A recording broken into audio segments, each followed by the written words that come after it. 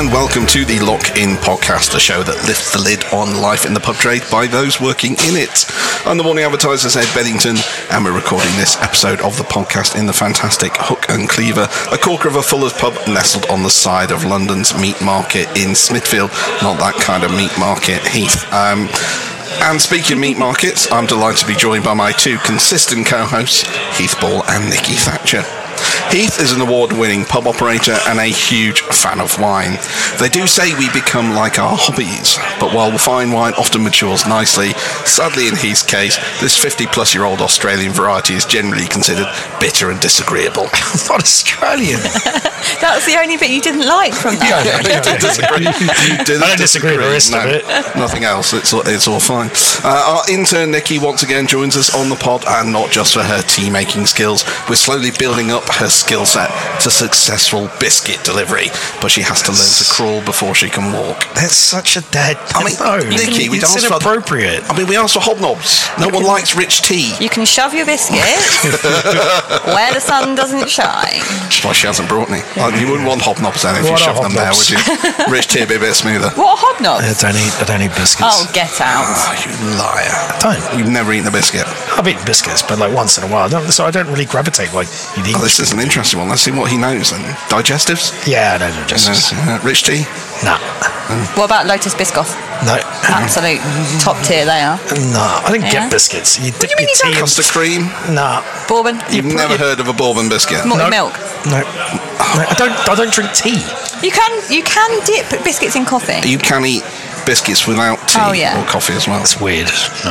No thanks. I mean, I'm with you. I'm not a big biscuit eater, but I know what they are. I can identify the variety of biscuits. I don't know. Penguin? You can't dunk a penguin. Fuck off. Jaffa cake? No, you can't dunk Jaffa a Jaffa cake. cake. Yeah, it's not the biscuit though, is it? It's a cake. Clues in the title. Yeah. Anyway, moving on. Thanks for joining us, guys. Yeah. I say thanks. You haven't got the choice. You've got to be here, let's face it. So we are going to be following on a little from the last episode in which we focused on the rising cost pubs were having to pass on. And this time we're looking at the impact that is going to have on the traditional role in the community that pubs have played. Are community pubs being priced out of the market? To help us discuss that, we've got some great guests joining us, including Chris Jowsey of Admiral Taverns, Steve Alton of the British Innkeepers Institute, the London pub explorer himself, Alistair von Lyon, Emma Tabard of the Florist Arms in Bethnal Green, Catherine Baum of the Dog and Parrot in Eastwood, and Adrian Emmett of the Lion in Treorchy. But before all that, let's have a chat about the week's news. Heath, how's business been? It's cool. I was just saying to Nikki, you wonder why you open on Monday. Well, we open Mondays, but there's no point. There's no one around. It's just. I went and had a look at all the other pubs in Highgate the other day. There's just no one's out. That's standard in January, isn't it? I know, but do you know what I mean? Was it worse than it has been like if you look at pre-COVID, like January 2019? I haven't actually done like for like. I haven't had a look yet. It's just quiet. I just think people. I don't know. I think the weather's not helping. Are you doing anything to bring people in? I'm not putting a sign out saying vegan January, I tell you that now. We'll come and drink non-alcoholic beer and bore the shit out of us. No, I'm not doing any of that. I was saying to Ed earlier, we shouldn't even advertise it. We shouldn't engage. We should have the products there. We should have the non-alcoholic beers and we do the vegan stuff, but we don't put signs out. We just go about our business and we do what we do and we do it well. But instead of making people feel like, oh shit, vegan January, maybe I should do that. Maybe I should do that. You think you're reinforcing their exactly the campaign? Yeah, fuck them. Promoting it. Don't talk about it. Yeah. Well, that's do you know what I mean? You won't attract any dry January drinkers. Don't want them anyway. Fuck. Control your drinking all year round. So here's a good one, because I was reading an article, apparently, sort of with younger people falling out of love with alcohol, and it's sort of a global kind of thing. But in Japan, the government has launched a campaign to encourage younger people to drink, because they make so much in tax on alcohol, obviously. But our Treasury couldn't even work that out. They're not even that smart, our government, to work all that out. Like, could you imagine? We'll make money. World Cup made us so much money because everybody was out drinking. I can't see a link. I mean, could you imagine, though, the government doing a public information film? Yeah, drink out. Younger people, go out and get pissed. Yeah, but they say this, but I also think that, like, if you go and ask a young person today, do you drink alcohol? They go, no. because they don't Ask want me. to. But you're not young. Yeah, Nicky, we don't younger people. But I think if you generally, like, if you go around asking young people, they just say no because that's the default. Do you know what I mean? You think they just hide it? Of course they do. They don't want. They want to be like, yeah, we don't drink a lot of alcohol. It's bad for you. Meanwhile, they're preloading at home on cheap prosecco. Smashing the drugs and all that. No, Yeah, that's something they do though. Well, yeah, it's but it's interesting. I mean, it's probably cyclical, isn't it? Hopefully, this will turn on its head, and we'll see the next generation that comes through be total pissheads. I don't know. It's a concern, isn't it? But, like, for the future of pubs, if we suddenly just end up as coffee shops. Well, yeah. Do you know what I mean? And wellness centres. You know. Well, I mean, we will probably be touching on some of that in this. A woke in this jukebox episode. with no music in it because something upset somebody. Can't say that. Field's been cancelled. Like, my God, it's a minefield. Oh, I've said it. Shoot me. Oh no, don't shoot me, please. Are you okay? I don't know. I might have to mute him in a minute. He's just had a moment. Yeah. He's had a moment. Good news though, the economy did not go into recession, which I wonder why that was. We know why it was, but they won't acknowledge it. Well, I was going to say it was on the BBC. They acknowledged it was pubs and bars. It's not like the BBC. I know. So pubs and bars were responsible for us not going into recession in November. You're welcome, government. They don't care. They don't care. They even if we had one pub left and it saved the whole world, they still wouldn't care. Do you want to take your tin hat off? Because I'm surprised that's the end of. I was going to say I was waiting. No, but they don't. I haven't been ranting about them long enough. But they don't. They just don't care. And we all sit there and go, no, they wouldn't let this happen. They're letting the energy companies rip us off. They're just letting shit happen, and they don't care about our sector. Look at Scotland. I'd hate to be a hospitality operator in Scotland. They don't even get relief on their business rates. They're paying full rates. You were talking about veganuary earlier. Yeah. Just moving on to a safer topic. Healthier eating trends apparently are helping some operators stay in profit, according to because they're selling lettuce at 10 quid by Luminar. He says he gets handed a massive fat burger. Nice that you're keeping up those healthy eating habits there, Heath. Yeah. I'm supporting the trade. But it's good though. I mean, much as you're not wanting to encourage this amongst your customers, smaller portion sizes help with cost control. You haven't got protein on the plate, which is expensive.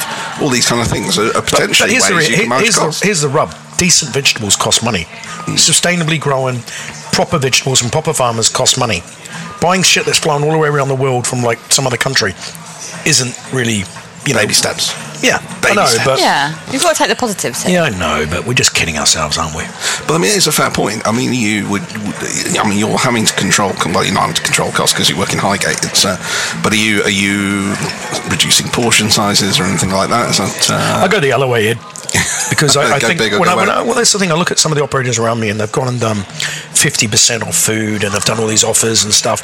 And I look at that and I go, man, that's not the signal I want to send. So I'll go and put lobsters on the menu. I go the other way because I think there's my clientele up there, and even pub in Sussex, they don't want to feel like they're being cheapened or they're trying to, you want to give people an experience, and it's like, this is our price, this is what we do, and it generally works in my favour.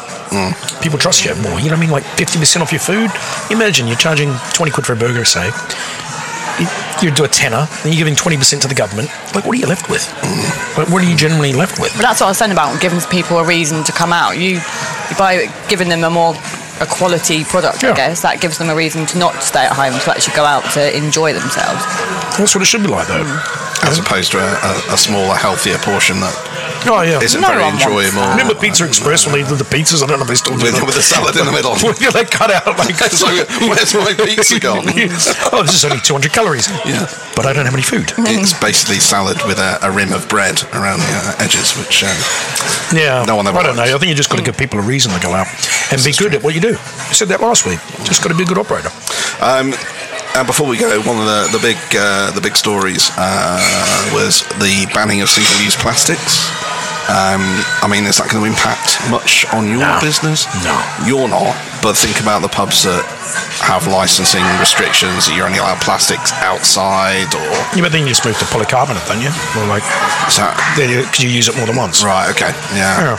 It adds cost though and complications, doesn't it? But it saves the planet. So that's more important. We're saving the planet. 60 million people. You've got a population of 100 million in some cities in China doing whatever they want. I think we like to feel good like we're trying to save the world, but we're not really. Think of the turtles. I just find it interesting because pre-COVID sustainability was such a high topic on everybody's agenda, and then once COVID hit and it was like everyone or a lot of people started doing just single-use menus, for example, a lot of single-use stuff, and now it's kind of gone back to pre-COVID where it's back, sustainability is high again. It's just interesting, I think. I've said this before. You know what's not sustainable? Mankind on the planet. And that's the reality. We're not sustainable. The way we don't work with the planet, we work against it, and we're just trashing it all the time. But yet we're going to stop doing this, and we're going to do this and this because we feel good about ourselves. But we're still up in our Land Rovers and do all that and drive around town and fly off our holidays to Tenerife and yada yada yada yada. We're a joke. All right, Thanos. Also, you who has more holidays than anyone I know. Oh, wait. My wellness officer at work said that they're called stress breaks. Are they environmentally sustainable stress breaks? How'd you get there? Yeah. Boris his wife's broomstick. Yeah, like it's. Like I won't lie, but if they put a carbon tax on us all, we'd be screwed. Yeah. You'll have to just stick to going to the pub instead of going on holiday. So. Well, maybe that's a good thing for the British economy again. We lock everybody in again. Yeah, why not? You've got to stay in country again. And then everybody's got like accommodations going, woohoo, 900% increase. Yeah. Well, there you go. Right, let's park that one there and we shall move on.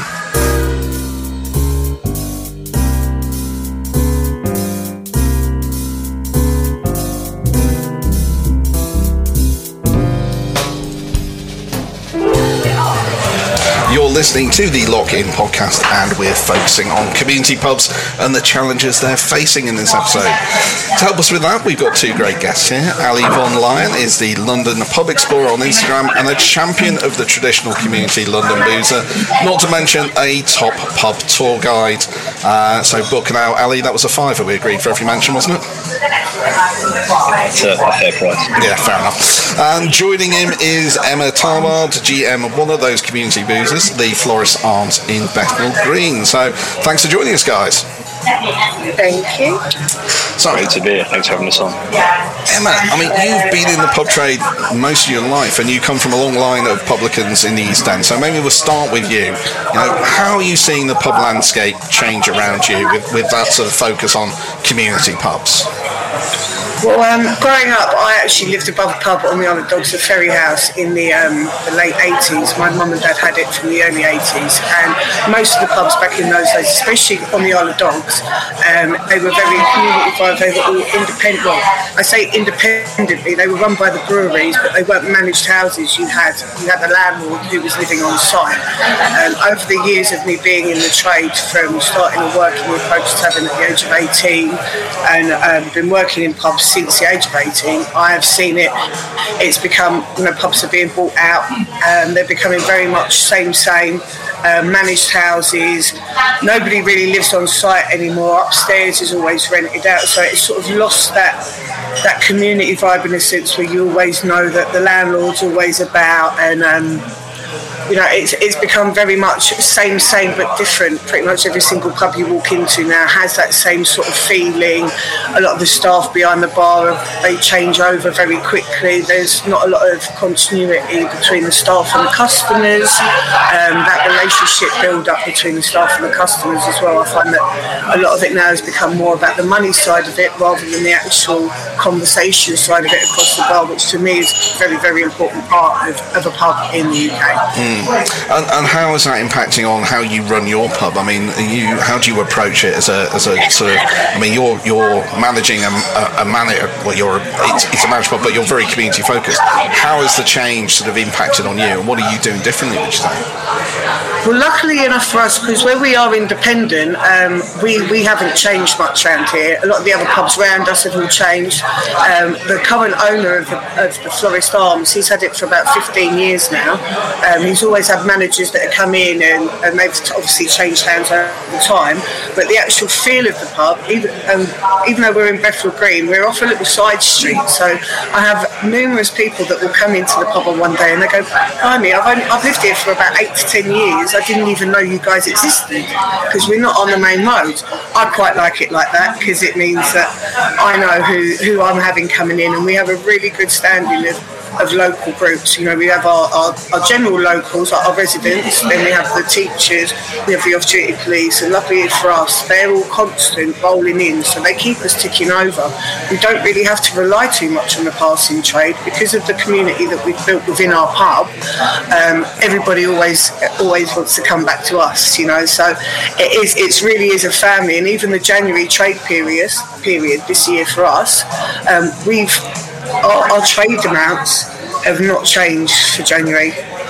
Really, I mean, we've the first Friday in January, we did more than some Fridays in November, which just shows you the kind of the actual family that we have. And people, even if people don't really want to drink, a lot of the neighbours and the locals, they come in just to have a chat, you know, which to me is what a pub is really about, you know, somewhere for people to be able to go and offload, and especially if people don't have anybody in their own social circles, friends or family, their friends and their family are those customers that are customers of their local pub that they also frequent as well. Yeah. Ali, let's bring you in now. I mean, the changing landscape is a key issue for you, and you've talked about a lot. We would ask Emma to throw our customers out, but apparently they're off-duty police, so we're not going to do that. But I mean, with development sort of leading wholesale change in the pub sector and rising prices, one of the things you're all quite concerned about is that social inclusivity and people being unable to afford to continue to go pub. Do you want to talk a little bit about that? Crucial, and I think that's the biggest challenge that the industry is facing at the moment, because, and I don't know if Emma would agree with this, but I think, you know, we've seen a massive cultural shift since probably the turn of the millennium for me, and you've really seen the alienation of a very large percentage of drinkers based on economic grounds. And I'm very concerned that we are hurtling towards a two-tier drinking landscape, where you're either going to have gastro and high-end public houses, or spoons and enterprise inns, craft union, because you haven't got a middle ground. I think that's true of the actual types of hostelries as well. Emma touched on it as well. Everything's very identikit, whether that's a pubco or even some independents. You go in, everything's grey now. It feels very sanitised. It's very much a case of it's just come out of a catalogue, and a lot of pubs, in my humble opinion, are masquerading as boozers. You know, they claim to be a backstreet East End boozer, but the reality is it feels to this observer that you're in a Hilton hotel reception or lobby. It's just that clean, it's that sanitised. It just feels there's a lot of lack of probably authenticity in public houses now, and you know, if you look at a lot of East End pubs, or even London pubs, or even nationally, go into your local pub where you've drunk for a long time, and I think the biggest indicator of the way it's going now and where it's going to change is if there are bar stools in that public house, because I'm seeing that a lot now, and I think personally a lot of operators were rubbing their hands with glee that they could stop doing that, because certain pubs don't particularly want, and I say certain because it's not a generalisation, it's just some that I encounter where I live, they don't want old boys at the bar drinking £4 Carling. They're courting a new, perhaps out of town or more gentrifying customer base, whereas that's not what the essence of a public house is. The clue's in the word, surprise, surprise, public, and it really should cater for all elements, all backgrounds, and all economic budgets within society, and that's disappearing because you've got massive silo existence. And I'll name them because Emma will know them. On Bethnal Green Road, there's a pub called the Shakespeare. It's a proper Cockney wet-led pub, and opposite that is the Sun Tavern, which is a gentrified pub where prices are probably 40% more expensive than the Shakespeare, and those people, those two different demographics, do not mix You will never have someone from the Shakespeare go to the Sun, and vice versa. There's a lot of distrust with people. A lot of older cockneys do not like, a lot of them, not all, let's be careful with my terminology, gentrifiers, and also there's distrust or uncertainty about how they'll be received by what we would call old faces of the manor. And that creates polarisation, which is just wrong. And you talk about London being multicultural, London being a world city, being exclusive. In certain pubs, not all, that's absolutely a fallacy. It just isn't true. I mean, it's interesting. You were talking about bar stools, and I know, Heath, you were having to go and operator were having bar stools at his bar the other day. So, oh, come on. No, but it was in my defence, right? I walk into my mate's pub, and it's packed. And he's got all the bar stools out on a Friday night. No one can get to the bar because everyone's just like sat up next to each other. There's not even a little area that they've dedicated to getting served. So it was a shit fight. So I said to my mate, I said, seriously, man, just rip some of the bar stools out. If you want to serve at the bar, let us get to the bar. And he got upset, and then it all went downhill from there. And we haven't been back to that pub since. You cut your cloth accordingly, because the people that I'm talking about and that Emma are talking about are mostly day drinkers. They'll be there at 11 o'clock and they're gone by 4:30. Yeah, but you keep your regulars. You have your regular stalls down there, and you know who they're coming in, where they're going to sit, and then you give half the bar to the people who want to wake up and get drinks. Makes sense. Yeah. The thing is as well that completely removed. Sorry, Emma, go on. So, because I'd say, like, in my pub, we've had a big booth put in, a big Chesterfield sofa put in. We used to have bar stools down the side there as well. But now, obviously, with the positioning of that table, the larger table, which we got in to utilise as well, especially for, I mean, it was good for us after lockdown and the whole table service only. Otherwise, I would have only been able to have 11 people in my pub if it was no mixed household sitting on the same table. And my previous capacity was about 120. So with us, I think also as well what you have to do is you have to make staff aware, is what I will say, because people will pick up chairs and they'll move them. This is not IKEA, this is not your house. You can't be doing Tetris with the tables and the chairs. If it's not looking like it's ergonomically viable, then myself or my staff will turn around and say, come on mate, but the stools are there, but you're sitting in a position that is really just becoming detrimental to customers coming up and ordering, or people that are also sat on their table. I think a lot of people as well, they come into a pub and they don't often drink in pubs, and you can spot them from a mile off because you can see the way they order at the bar, and you think, have you ever even been into a pub before? And some people just need a little bit of guiding sometimes, but I think a lot of staff nowadays as well, a lot of them are sort of students, and especially working in managed pubs, you'll have 2 or 3 supervisors that are coming in and out. You don't really have like a landlord or a landlady that's making a stand to try and, you know, make sure that there's a continuity no matter what night, who's behind the bar. It should always be the same. The drinks that you get served should always be the same. The service that you get served should always be the same in my eyes every time you walk through that door. So that's like the bar stools I can understand, but I've always said that I could never work in a pub that don't have bar stools, because what am I going to do if I've only got 4 people in the pub and they're all sat down on tables well far away from me? I've got no one to chat and keep ticking me over on my shift and having a laugh and a giggle with, you know? If you're Heath, you're delighted by that, because then you'd have to talk to him. I don't want to talk to people then.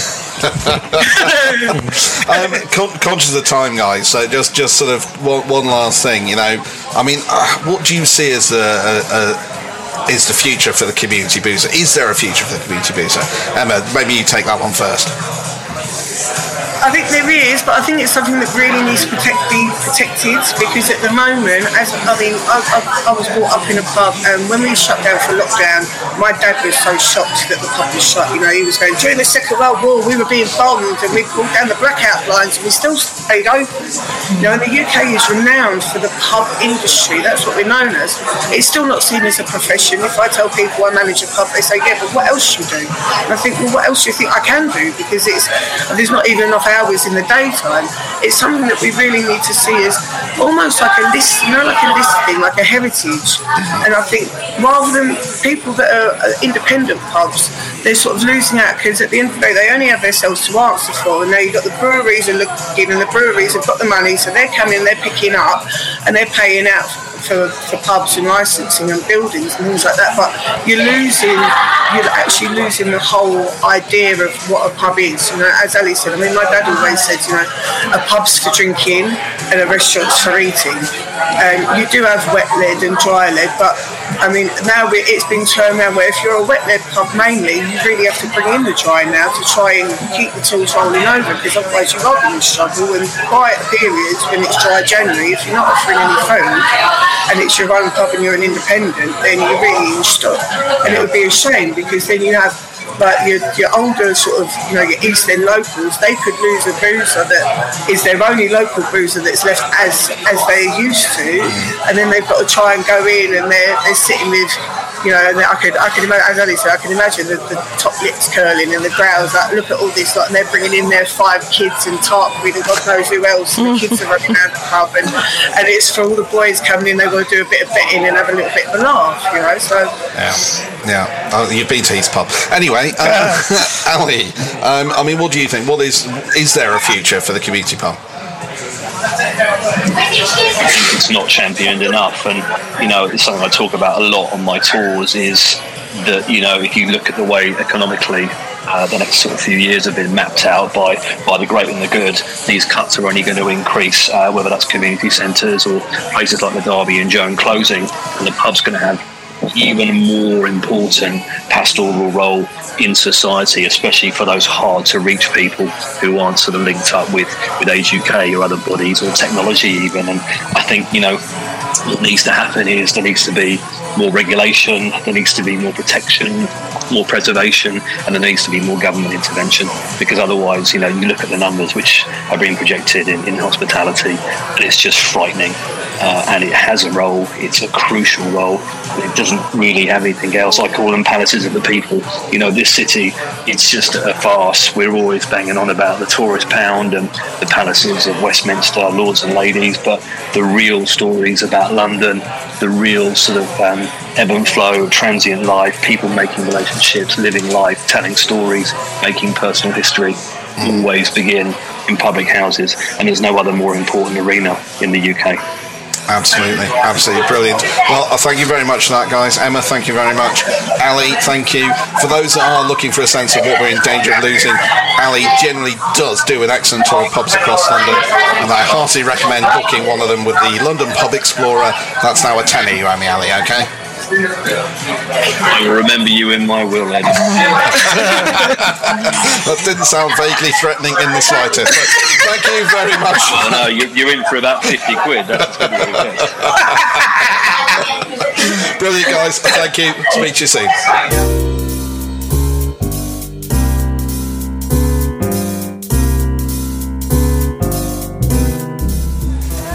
This is the Lock-In podcast with myself, Ed Beddington, Heath Ball and Nikki Thatcher.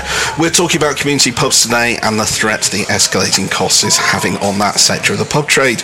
With us to discuss this is Chris Jowsey, CEO of leading community pub operator Admiral Taverns. Thanks for joining us, Chris. No problem at all, Ed. Nice to see you. Happy New Year. Yeah, well, Happy New Year. Yeah, there's still that time of year just about, isn't it? You shake your head, Nikki. Have you given up on the Happy New Year's already? Yeah, we're like halfway through. I'm done. I was done by about the 5th. Jesus, that's you it. No more sound Happy like New me. Year. Have you actually asked anyone if they had a good Christmas? No. You don't even do that? No, That's because great. like a week ago by New Year's Day, so we're done. You are miserable. Yeah, clearly empathy's your strong point. I get it. Yes. Funny you should say that, Yeah, Chris. you'd have to work with her. Right, moving on. So we're talking about community pubs. I mean, Chris, from your point of view, I mean, you're one of the biggest operators of community pubs in the country, that's fair to say. I mean, what do you see as their role in society and the trade as well? How do you see that? I think from a society point of view, I mean, I think they've got a critical role. Depends obviously where they're located, but in many places they're the sort of the last remaining social asset, in my view, in a community. The one place where people can gather together, come together, you know, celebrate things, birthdays and all that kind of stuff, or commiserate, you know, at the passing of somebody, or just basically get together for some social time. So I think they're really important to communities, and I think a lot of people kind of when they've got the choice, they like to choose to live near a really good community pub because they know that will bring everybody around them together. So, critical role in that sense. But within the trade, I mean, we probably talked about this in the past, but community pub became almost a derogatory term in some respects, didn't it? As we went to chase the shiny and the new and the bigger and the better and all the rest of it, and they became sort of the spit and sawdust and the byword for what wasn't good. I mean, how do you think is that still the case? Has it changed? How do we view community pubs as an industry now? I think we have realised the power of community for pubs. So if you think about the way it resonated with the politicians and everybody else during the pandemic, then actually it was the power of pubs and their ability to kind of bring people together that really resonated with people who wanted to rebuild after the COVID pandemic. So I think community pubs are really important, and they cater for everybody. The shiny stuff is brilliant if you're 22 years old and you've got a lot of disposable income because your mum and dad are paying for everything. There's no doubt about that. Says the man with children of that age, I suspect. Exactly. Having had 4 of them, it's a nightmare. And I'm now looking forward to getting back into those shiny places occasionally. But I think the community pub is there for everyone. And actually, do you know what? Many of the standards in community pubs now are much higher than many sort of operations that I see on city centres. They have to work harder for their footfall, I think. You have to go to a community pub with a purpose, whereas you can be wandering down a city high street and call in somewhere. So I think they have to work really hard, and their hospitality, good old-fashioned caring for others, is second to none in many cases, and sets the benchmark. We've just reopened a pub on the outskirts of Stoke, for example. It's doing hundreds of cocktails on a Friday night. I mean, you would never have supposed that that's what a community pub was all about. And interestingly, more than half of ours are now run by women. And actually, I think that changes their dynamic quite considerably in many cases. So I've said this to you before. I don't think men or women necessarily are better than the other at running pubs, but it does change some of the dynamic. And a lot of those women who are very entrepreneurial but also care about what's going on in their community and the people in that community, I think that makes a huge difference to the value of community pubs and what they offer. I mean, often it's a husband and wife team as well, isn't it? So I suppose that brings both those elements to it. I mean, in terms of the sort of pressures at the moment, what are your operators seeing? What's challenging them? What's impacting on them at the moment? Well, I think it's well known that the cost base is a major problem. I think interestingly the emphasis is slightly different, I think, between sort of high street and community. So I think there's less of a challenge in community around recruitment of people and paying salaries, because it tends to be the couple who run the pub, often with help from family and friends.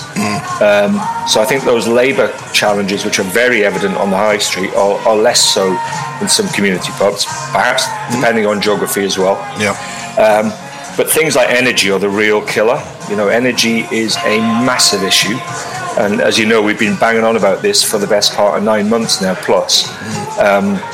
It should be getting better.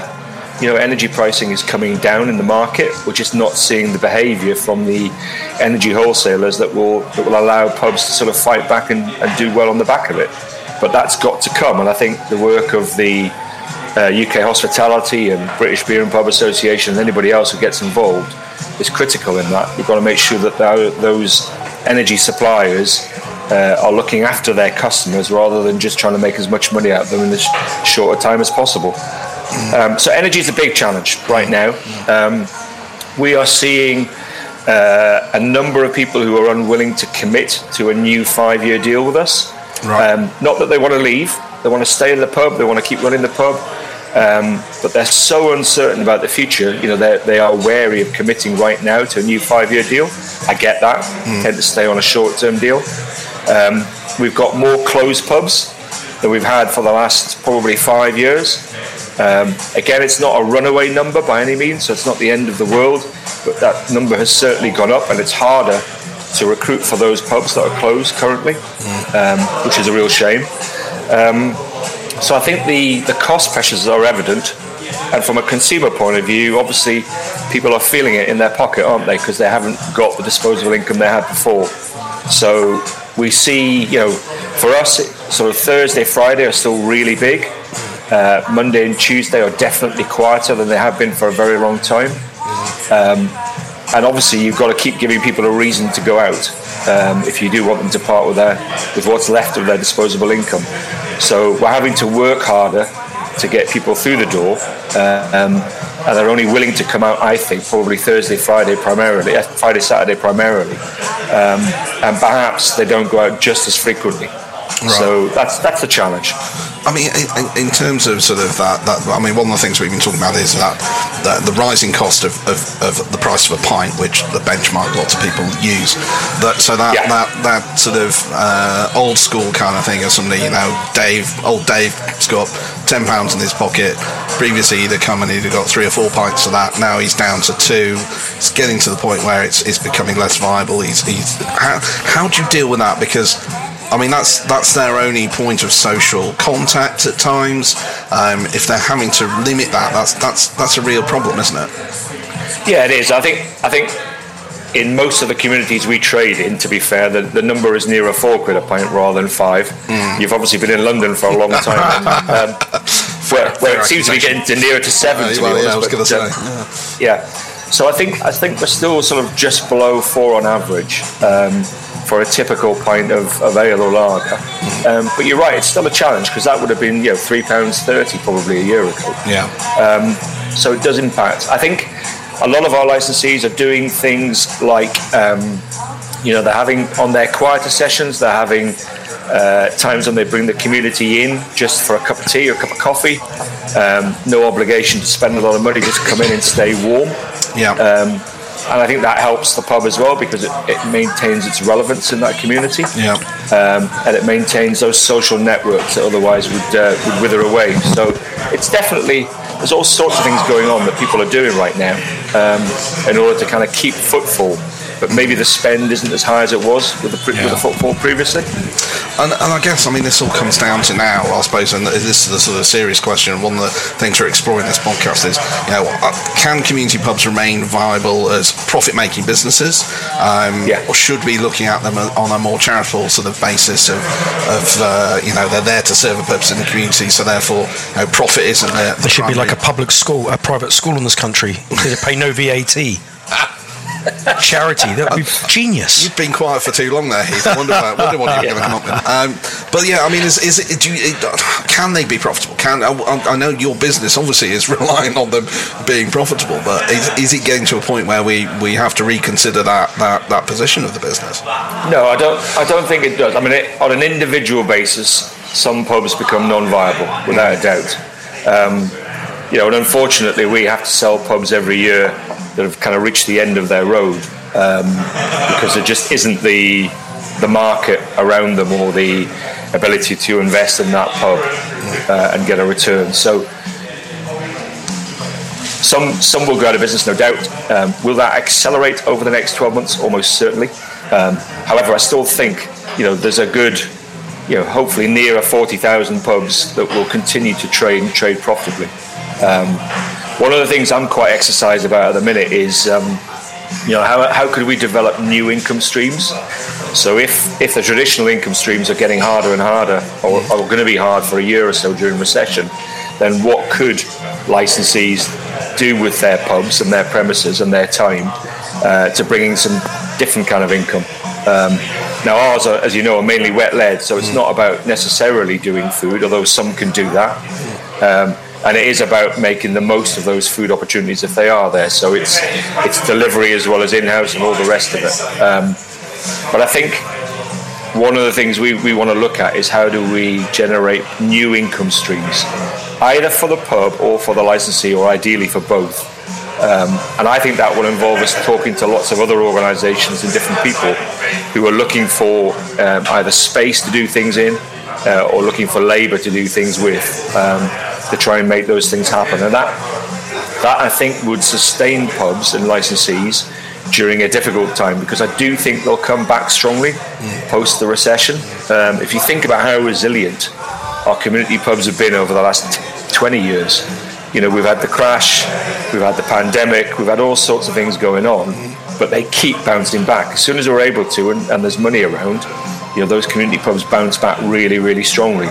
So it's a case of getting through the tough times, being a bit more imaginative and a bit more entrepreneurial probably to get through them, and then come back fighting when we're in a better position.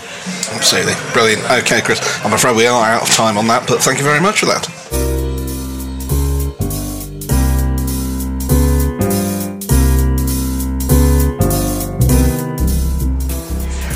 You're listening to the Lock-In podcast, and we're talking about pubs, unsurprisingly. Community pubs, even, to be more precise, and how their vital role in our society is being damaged by the escalating price rises.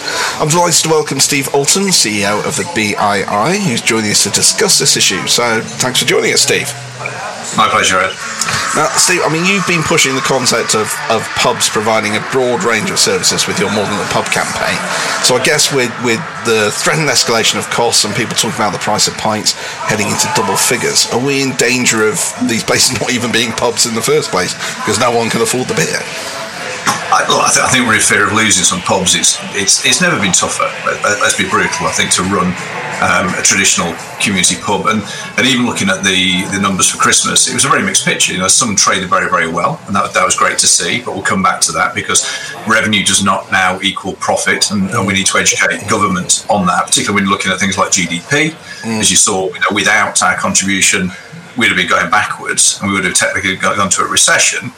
But that revenue growth, you know, it doesn't go straight to the bottom line anyway. So you know, a number did pretty well. It was quite catastrophic is probably the only way of describing it, with the rail strikes particularly taking out whole weeks of Christmas trading that didn't just roll forward. So, you know, that's lost trading for a third year in a row. So it's really tough. And as you say, you know, 20% inflation is a reality for pubs. It's not 10. It's been compounding up since summer. And then on top of that, you know, energy is the absolute pub killer. There is no doubt. And it's the roll of the dice if you got into a long-term fixed contract. Some of the larger groups and multiples maybe were more progressive with that than some of the single operators. But some are in and some are out. And those that unfortunately fell out of contract during the year have been subject to what can only be described as profiteering by the suppliers. And, you know, we are shouting at government and in Ofgem to try and see some fair and reasonable dealing in that space, because right now it was a sword of Damocles over these operators' heads. They had no choice. You know, you signed the long-term contract with something that's 3 to 4 times what you paid previously, or you took the risk of rolling, and quite frankly, they priced you out of even having that decision. Yeah. So there's real market abuse that's gone on, and that is enough, you know, I fear, to push some of these pubs to seriously consider, is this worthwhile going forward? Because is this issue genuinely going to stabilise? And the wholesale price that you're seeing has gone back to pre-war levels, you know, so there is no excuse for the level of profiteering that's gone on and things like standing charges and all that stuff. So overall, your question was, you know, are we going to lose these places? We've got a very serious threat to them, yes, and I don't think it's ever been more serious even through the pandemic. I think we're in a more difficult position now, particularly in these few weeks after Christmas trading, when you're consolidating your numbers and looking ahead, and they need that certainty. So there's some wins. You know, business rates is is progressive for the next 12 months. We've got to find out what's going to happen after that. But outside of that, the energy support rug has just been pulled by government, meaning there's next to little support. If you actually do the calculations, it's minimal. Absolutely minimal. So we need some rapid intervention to you know, shore these businesses up, because you're right. Look, these are community spaces. That's where government have to look at as a sector specific. You know, where else do they have the social footprint that our trade provides in every single community? Never mind jobs and taxation on top of that. We'll continue to fight hard under not just the pub, but it's going to be a real slog, because right now I think we're going to have to start that campaign again, in a sense, to convince them of the vulnerability of our sector, because right now it appears that I fear that they've moved on to other issues. I mean, without that, are we viable? I mean, do you think that? I mean, we've had this conversation with Chris Jowsey at Admiral as well. You know, are these businesses? I mean, we talk about businesses. They've got to be profitable. They've got to make money. But are we at a tipping point with those community pubs where we have to consider, you know, the role of them? Do they run as profitable businesses, or do they run as charitable concerns to serve those communities? I don't think there's any reason why they cannot be profitable businesses. I mean, you have to move with the times. You've got to evolve the business model, even if you're a wet-led or a drinks-led community pub. I'm out with my local MP the end of this week, exactly going to that model. It's a stand-up, predominant drinks-led venue. Probably under £10,000 a week in terms of revenues, and makes a decent living from that. But that's with real control over costs.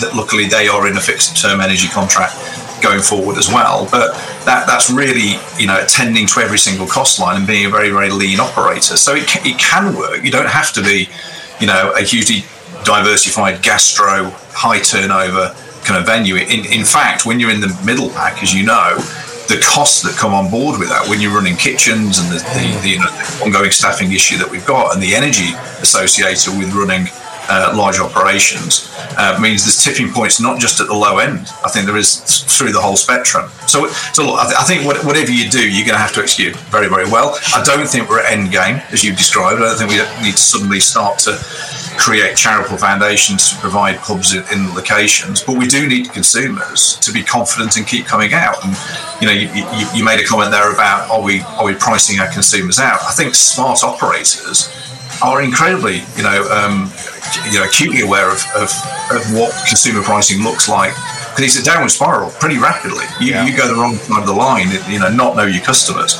And you won't have to worry about the back end of the business in terms of cost base. You'll have no revenue. So the issue is that most of our members who really tackled this had to take that hit.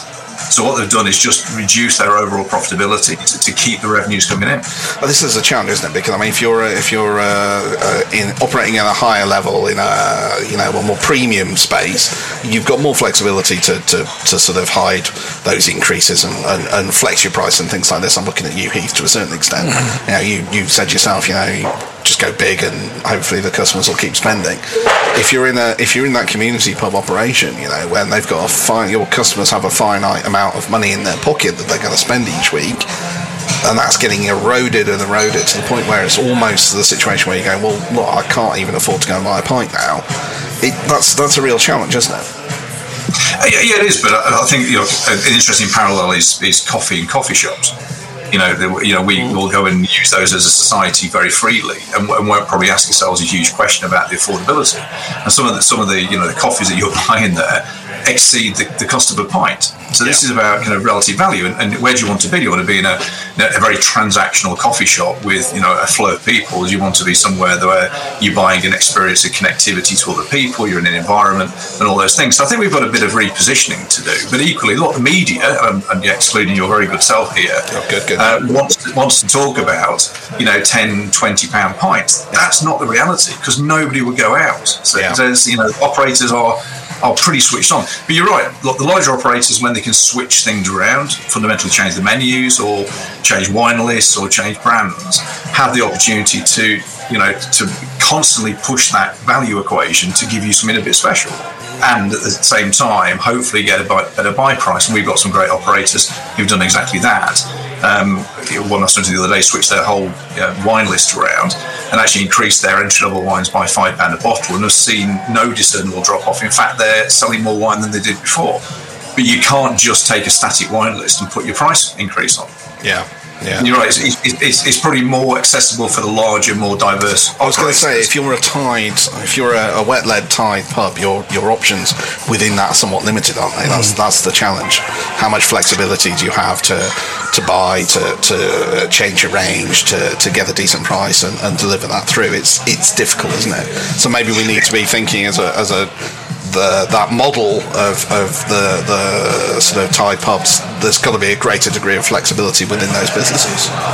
Yeah, and I think there's more flexibility than there probably has ever been in those models, because I think the Thai operators understand that they're going to have to flex that model to attract, and retain great entrepreneurs, because they want, particularly in the tenancy space, you want that great impassioned tenant who feels, an absolutely integral part of the community in that pub, because that's what drives the top line. So you need to give them the flexibility. I mean, look, local beer is something I feel very passionate about, but why would you not want a pub with reflective of its local environment? I live in Derbyshire.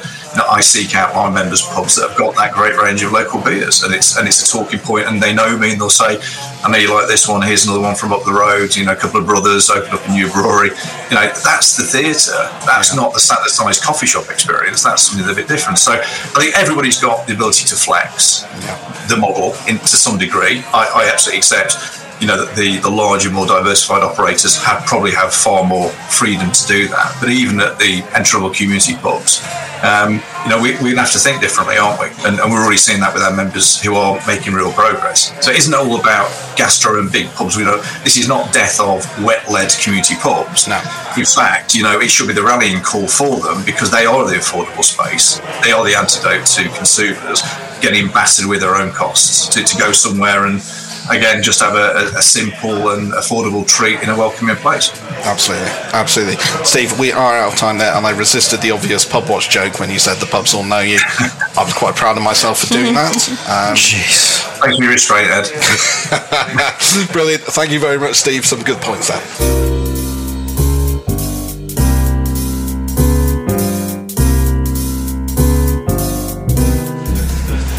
You're listening to the Lock-In podcast with myself, Ed Bennington, Nikki Thatcher and Heath Ball. We've been discussing the changing roles of community pub operations in this episode, and who better to hear that direct from than some community pub operators themselves. To help us with that, we've got the award-winning Adrian Emmett, operator of the current Community Pub of the Year, the Lion in Treorchy, and also Catherine Bond from the fantastic Dog and Parrot in Eastwood, Northamptonshire, who was also finalist in the Great British Pub Awards as well. So slightly awkward as Adrian, you beat Catherine's pub in the last competition, but we'll just gloss over that, shall we? I'm sure she'll beat me in the next one. We don't know. We never know, do we, Adrian? Let's see. Fingers crossed. So thank you for joining us, guys. Let's just start off with how things are at the moment. We're seeing a real sort of price squeeze. How are you adapting your businesses to tackle that challenge? Catherine, do you want to kick us off with that one? Yeah, that's fine. It's been steady over Christmas. I can't really grumble about how steady it has been, actually. So it's been a positive Christmas. I don't know whether Adrian's found the same. I think people are just sort of, I've locked down for a few years. Let's just go out and have a good Christmas and New Year, I think. And we'll deal with that when it happens. And in terms of that sort of rising prices, I mean, are you passing those on? I mean, how are you finding things? What are you doing to handle that? Yeah, we're not passing anything on at the moment. We're just trying to take it ourselves, really, at the minute. I don't know what we'll be doing probably in February, March time, but at the moment we're still trying to sort of keep the prices the same, just to sort of help the customers out more than anything. It's better to have them in than having a couple of 3 pints instead of only having one and then wandering off. So it's better to balance out with 2 pints than hardly anything, really. Adrian, what's your situation in terms of the pricing situation? How are you handling it? Well, Christmas was good. We've worked really hard on the sales. Winning the award that we did with you guys at the time as well was good, because it's the lead up to Christmas as well. And we what we've done as well is we've put the pub at the heart of the community, which a good pub does, and we've done loads of town activity over Christmas. So I'm confident then the more people that come to the town, the more they choose my business. So sales were good over Christmas, but it almost seems if the goalposts have been moved, because the costs are just horrific. So every step forward we've taken with the sales, and we've really pushed it forward, you take 2 steps back with the cost then, and that's coming to January as well. We've really focused on things like the quiz that we're doing and various food promotions. That's bringing the sales in. So we're holding our own compared to last year with January sales. But then, my energy costs have gone from £1,800 up to £5,000. My Biffa bins bill has gone up. My food bills have gone up because they've all seen an increase in what they do as well.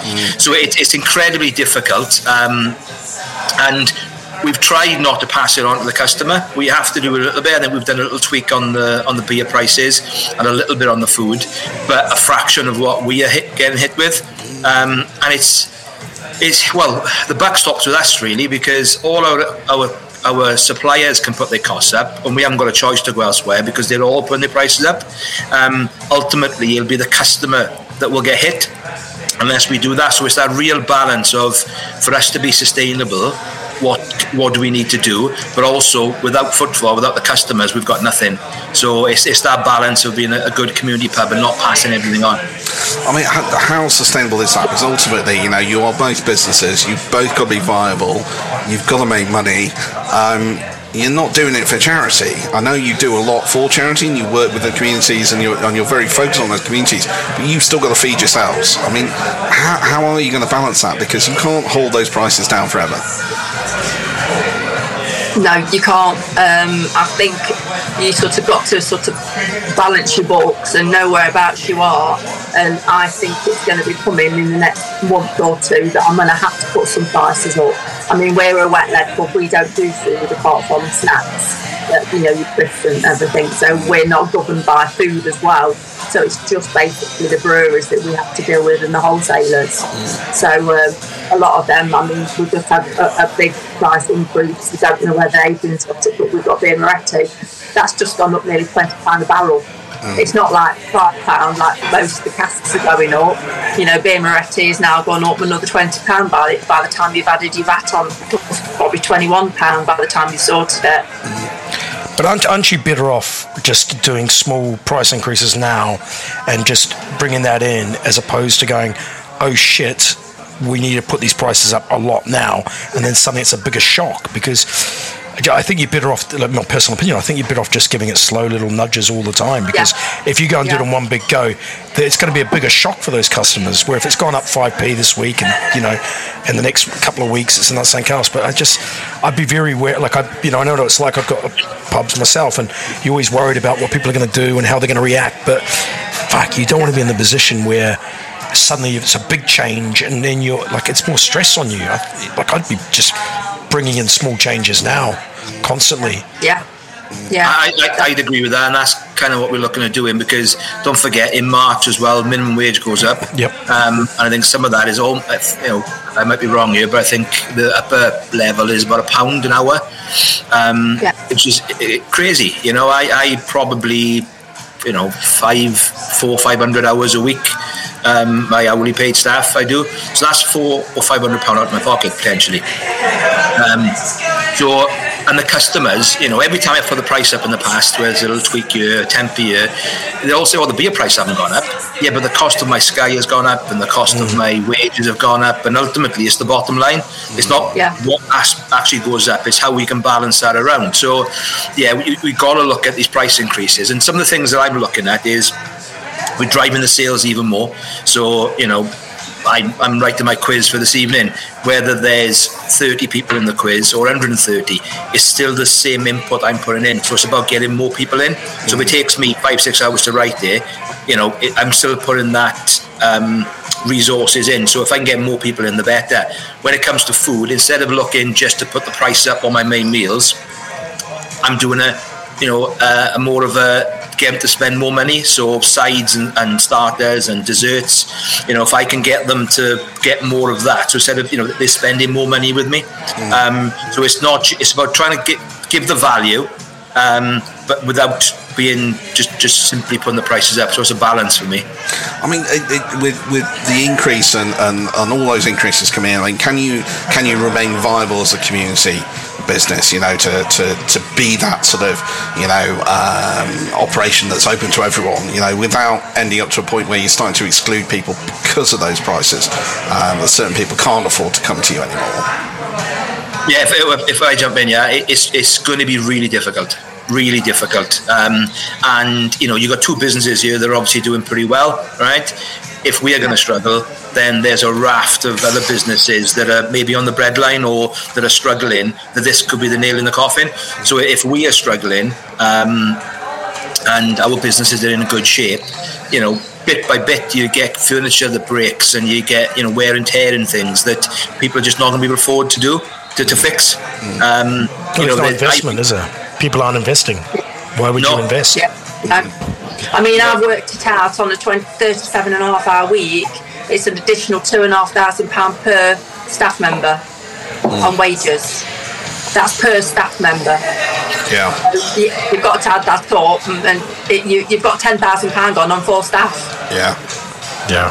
Plus, obviously, your increase in your utilities and everything. So what are you guys going to do then, I guess, to remain inclusive and to ensure that people can still use your services and you can still play that role within the community? What are you going to do, Catherine? We've got a loyalty card that we've just launched this week. Buy 10 pints, you get a free pint, sort of just to encourage people to come in. And that's going all right. So, it's just trying new things really and just tweaking things a little bit. Like we do a quiz every fortnight on a Thursday night, and last week it was on and it was really busy. So people are still wanting to come out as groups and see their friends, and you just hope that continues every other week on a Thursday night, that we know that we've got the quiz, and I've got tables booked already for next week, which is positive. So you just got to keep trying, and that's all you can do really. You open your doors and you just beg and pray that you get people walking through your door, because you've got no guarantees. Yeah. What about you, Adrian? What are you doing to remain as inclusive as you can? I've always gone off the premise that I'd rather promote myself out of a situation.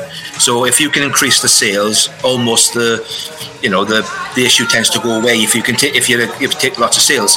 So that's one aspect that we go and do with events. We launch a new food menu. We keep on pushing our app that gives money back every time people use it. So we really push in what we're doing, and as a town as well, because the more people come into the town, more people use my business. So we're doing lots that way. And then from a cost point of view, just nailing everything down. And I do a cost analysis on, like, we've pulled the entertainment for January now, because I don't think it really matters what you put on. If people are not coming out in January, they're not coming out. And we're relaunching that then in pay weekend in January. So, am I going to pay £300 on a band? Well, how many people does it bring in? It's worth me doing. Great, I'm going to spend that. So it's not about pulling the cost back. Sometimes it's about spending more to generate more as well. So it's looking at that. The wages is a massive one, and I'm spending more and more time in the business now to maybe putting the correct amount of staff. So it's not about putting less staff. Sometimes it's about putting more staff on at the right times. And if I can reduce my staff on quiet periods, it gives me the budget to put them on the busy periods as well then. Yeah, absolutely. Brilliant. Totally agree with that. Yeah, definitely. I mean, we've stopped music in January completely. The last couple of years we've had it and it's not been worthwhile, so I said, you know what, I'm not going to do it in January. And our next actually live is actually our anniversary, 6-year anniversary, end of February. So we've got music on book for 2 days. We've got the Saturday and the Sunday for music. So we've doubled up at the end of February instead of having something at the end of January that you're not going to get people through the door. Yeah. I guess it's being honest and looking at what works and what doesn't. I mean, too many pubs I go into, you see they've got live music on and there's no one in there, and there's a band playing in the corner, and it has the opposite effect. It drives people away. So you've got to be realistic about what will work and what won't work. Yeah, it's disheartening for the band as well. Yeah. It only happened a few people in front of you think, well, it's like this, not going to come back again. Yeah. Whereas if you've got a full house and, we've got a really good crowd and, they're enthusiastic, and that's what bands want or artists want. You don't want to be sat there singing to 1 or 2 people. Absolutely. Right, guys, I'm afraid we are pretty much out of time, but thank you very much for that. Really appreciate your thoughts.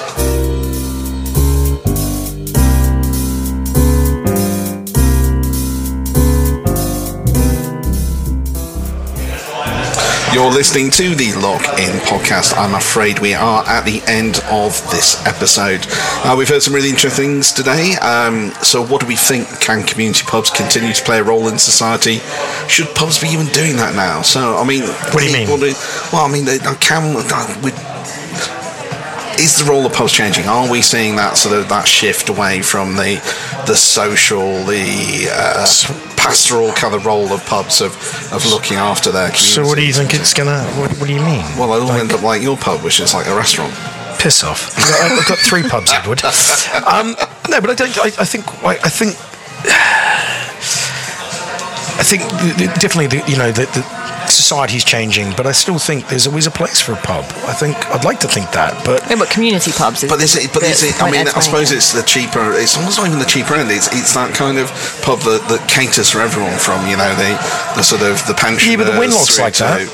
Yeah, my Wenlock Arms pub in Old Street like that. It's a proper. But it's difficult because you're in London. You've got a more affluent kind of customer base. So yes, it's inclusive, and you'll have all walks of life in there. But I guess if you're running a community pub in a small village in Derbyshire, and you've got sort of everyone from the top on the hill. Maybe there does need to be some sort of tax allowance for that.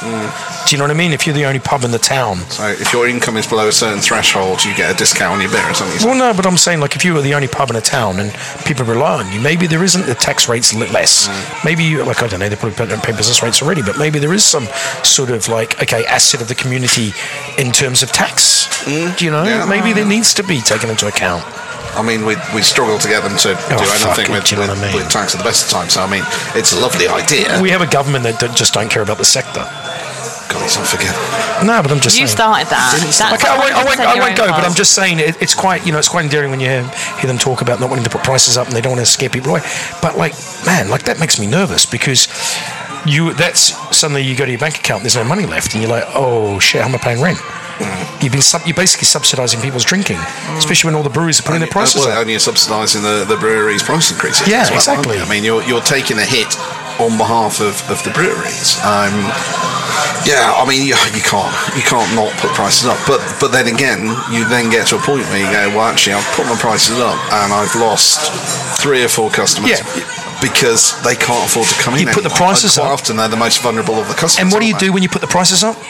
You give more money to the coffers of the Treasury.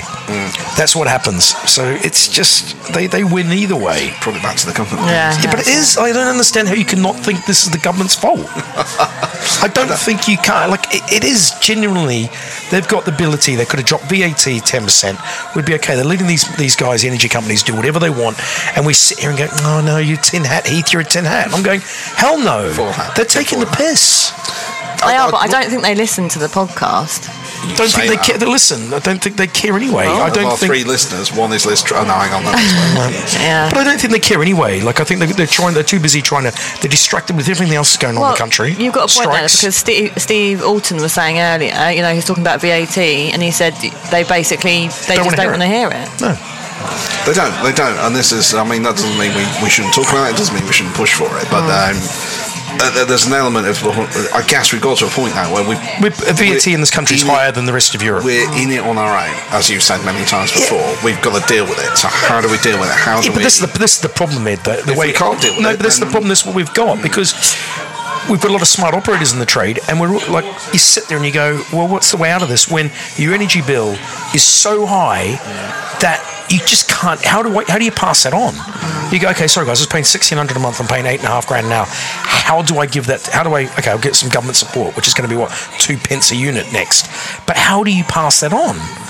And it's I think Joe Cousins from Bath Pub Company it's going to be £12.53 a pint to pass those costs on. So how do you do that? Without losing customers, and then suddenly you have no revenue. No, well, you can't, and that's the problem, isn't it? I mean, it's a mess. It's an impossible situation. Some of us, like myself, took contracts we had to get in energy, signed up the contracts that were crazy, but you needed to get a discount, and then the government go, oh well, actually the discount's finishing, or you get 2 pence per unit. It's not. My problem with it is we're not being treated fairly, and we don't have an even playing field, and we can't recover from the pandemic. The pandemic's still bloody.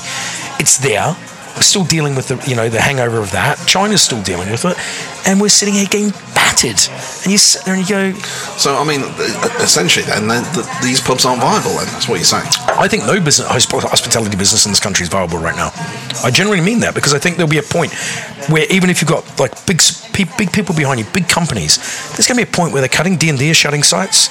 You know what I mean? People are looking at their businesses, and it's going, well, hold on. You can't, no one, like the guy said, you're not looking at refurbing, you're not looking at investing. Everyone's panicking. So I don't think the hospitality sector in this country, it's not investable. I'd never invest into it, if I was coming from abroad. Aren't you looking for a new site? Yeah, I'm always looking, but that's a different thing. But I think that's the problem. I don't think we're attractive right now, and I think, we're going to struggle. I mean, you're right. In the short term, I think it is pretty grim. I think long term, it's a different picture. I think so what are we waiting? Long term, we're talking about a change of parliament, a change of government, and are we going to be better under a Labour government? They've never been pro-business, and these guys are supposed to be pro-business, and all they're doing is destroying us, taxing us to hell. I was thinking more on the sort of macro things that are going on around changing, war in Ukraine, you've got the energy, hopefully some of these pressures will subside, inflation will come down, Government's not doing anything to help it, though.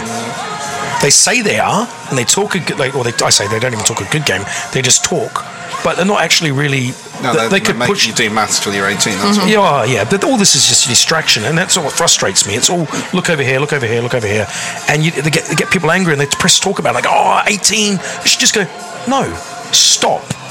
We want answers on this. Who's the ex-chancellor? What's his name? Who's now the health minister, whatever he is now? Who's got an HMRC audit and he owes $7 million. You know what I mean? Like, what is this madness? At least they've got Prince Harry to distract. And yeah, but this is great for them. This is great. They just keep rolling that out. That's just ridiculous. Love Island has started as well. Yeah. I guess that's going to keep everyone quiet. Not for a bit again. as well. These are your favourite topics, like Prince Harry. Love talking about Prince Harry. Love Island's just brain rot, and it's not good for the kids who are growing up and watching television and watching that shit. But I remember the last few series, pubs have been screening it in like a World Cup style thing, and so people come out of their house to watch Love Island in the pub. It's not healthy. Brilliant. As a father of 2 young girls, I don't want them watching that shit and thinking that's what dating is like, and going out with guys with beefcakes who aren't that intelligent and going on TV making a few million quid and then releasing a clothing line and doing some lips and getting makeup and all that, and then you know a lot about some of the Love Island contestants. Because I just see how it's fucking us all up, and I just don't want my children growing up in a society where girls have to be dumb and pretty. Do you know what I mean? Basically, what we're saying is the Red Lion and Sun will be a Love Island free. You're not going to be showing. Listen, I don't play sports here. 100%. If I put on Love Island in the pub, get me committed, because I've obviously lost my shit. I mean, it would be. I've lost my shit today. I've actually had half a pint of lager. You are drinking half a pint of lager. Oh, it's slightly weird. So sweet. How do you guys drink lager? I'll just stick to Guinness. And on that note, let's move things on. So that is all from us for this episode. We will be back in a couple of weeks to waffle some more about pubs. Heath will have his tinfoil hat. I'm sure he will talk about the government. Maybe he won't. Maybe they don't care. It wouldn't matter. But until then, feel free to subscribe or unsubscribe. Tell your friends and share on social. You can listen to all episodes of the podcast online, although maybe not the first ones because they were pretty shit. And feel free to let us... You had like the worst mic system in the world. And, he hadn't hit his stride at that point. He hadn't got into his full rant about the government. But yes, please do. And feel free to let us know your thoughts. We will be back soon. We will see you then.